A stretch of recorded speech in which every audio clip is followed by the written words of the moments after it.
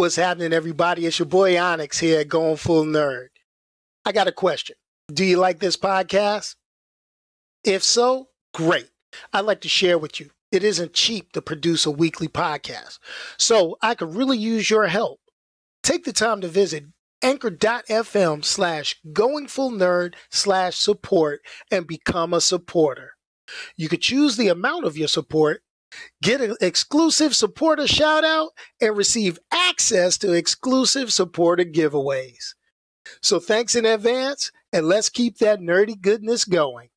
Peace, y'all, and I'm out of here. I could really use a change of scenery.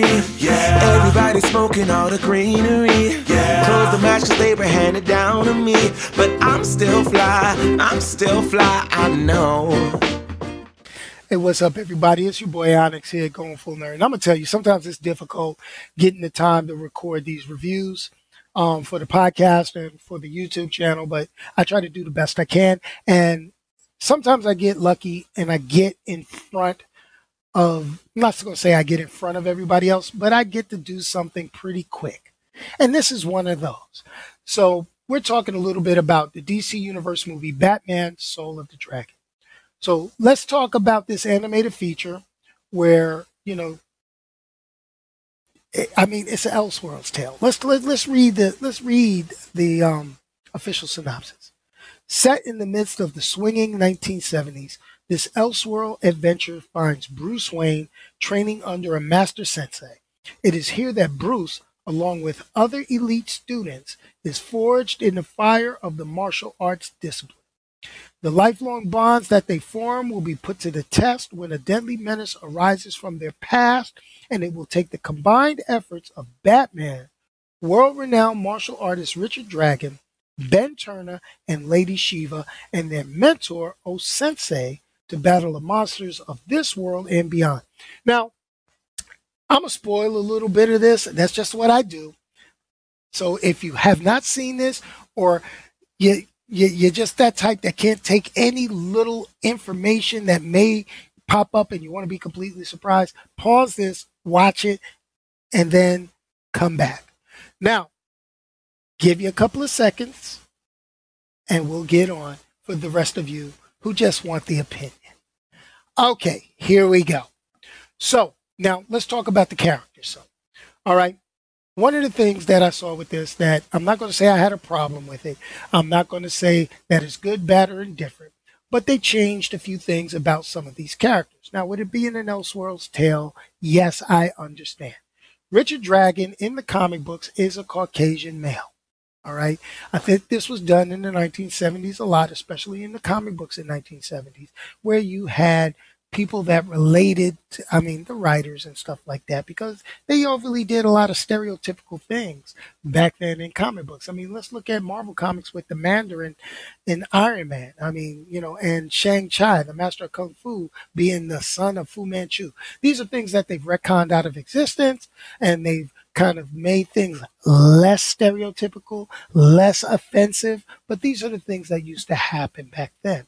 So with this, what Bruce Timm, who's the producer of this, as you can tell by the animation style once you start to watch this, is that he did a change. And they modeled Richard Dragon more so after Bruce Lee. From down to the fighting style, the little nuances, like wiping his nose in a battle, and they took a lot of elements from Bruce Lee movies when showing Richard Dragon. Couple of other things. Lady Shiva, they didn't really deviate too much from this. She trained in the same places as Bruce Wayne. She became a master of the martial arts, became known as the most dangerous woman in the world, went to being a crime lord. This was something that pretty much translated from the comic books to this animated Elseworlds feature pretty much untouched. So that was pretty cool. Here's where they had a couple of changes. And this is where you might have a couple of spoilers. Now, they had a young character, curious child, known as Jade. This character was actually Cheshire, who was the villain in most of the Teen Titans. And for those of you who read Teen Titans, they know that this was the supervillain that basically had a child with Green Arrow's protege, Red Arrow, Arsenal, Speedy, whatever you want to call it. In here, she's just a novice martial arts student that trained with Bruce Wayne when he was learning martial arts. Pretty cool. Then you have Rip Jagger. In the comic books, he's known as Judo Master. I think it was during World War II or whatever, or Vietnam, whatever you want to call it. I forget. I've never read Judo Master comics. Had to do a little research on him. He was a hero, but in here, he's a little less heroic than his comic book counterpart. That's what I'll just leave at that. Lastly, you have Ben Turner, who is Bronze Tiger. Now, Bronze Tiger is a master assassin, what do they call him? Bounty hunter, whatever you want to call it, for hire in the comic books, portrayed by Michael Jai White. Now, the reason why I mentioned Michael Jai White, because this being one of the only black characters, major black characters in this film, he is straight 1970s blaxploitation, and I think Michael Jai White added a little bit of that Black Dynamite flavor in the speech, tone, and attitude of this character, which brought a little giggle, laugh, smile to my face. Now, here's a couple of things. I think I said it, and I'll say it again. I think they're showing a toned-down version of Batman to kind of soften us up for Robert Pattinson in the live action. That's cool.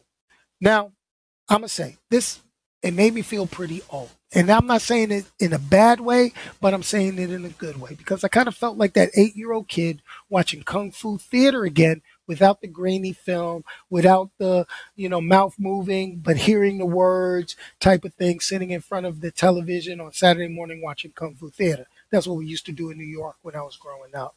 Now, this I could classify as a Batsploitation, not a blaxploitation, but a Batsploitation film, because they could have actually done this with or without Batman, but I know that they did it with Batman to draw in the Batman fan crowd. Here's the deal. Combining flashbacks, storytelling, and, just making these characters into a cohesive team. This is a pretty great animated feature. Notice I said great. I didn't say good.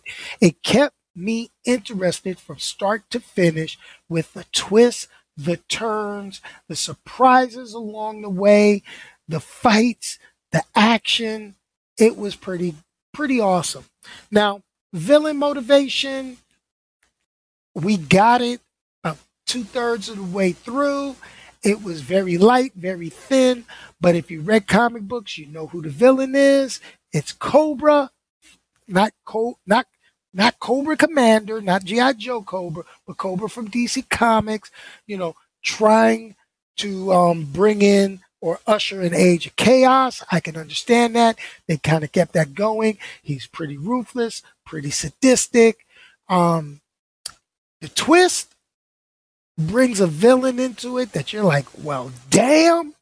And the surprise ending leaves you awestruck. What do I give this? What does it get on the Going Full Nerd scale? Well, let's put it this way. Bruce Timm animation is Bruce Timm animation. I love the character design. I'm used to it. It's what I want to see. It is something I am used to from Batman animated series, Justice League, Unlimited, and all those shows. So A+, kudos to that.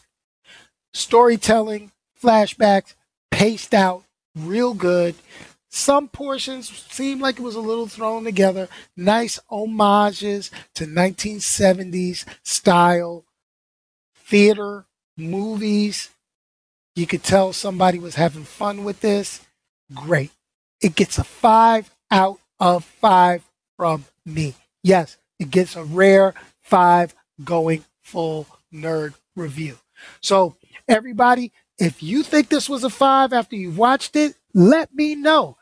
Call in, leave a message, tell me what you thought about Batman Soul of the Dragon.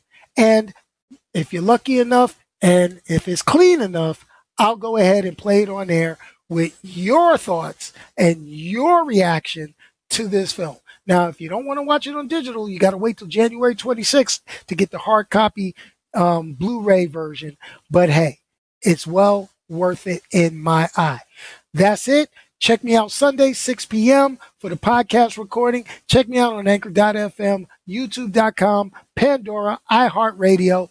And as always, peace. And I'm out of here. Later, y'all. Say it with your chest now. Say it with your chest now.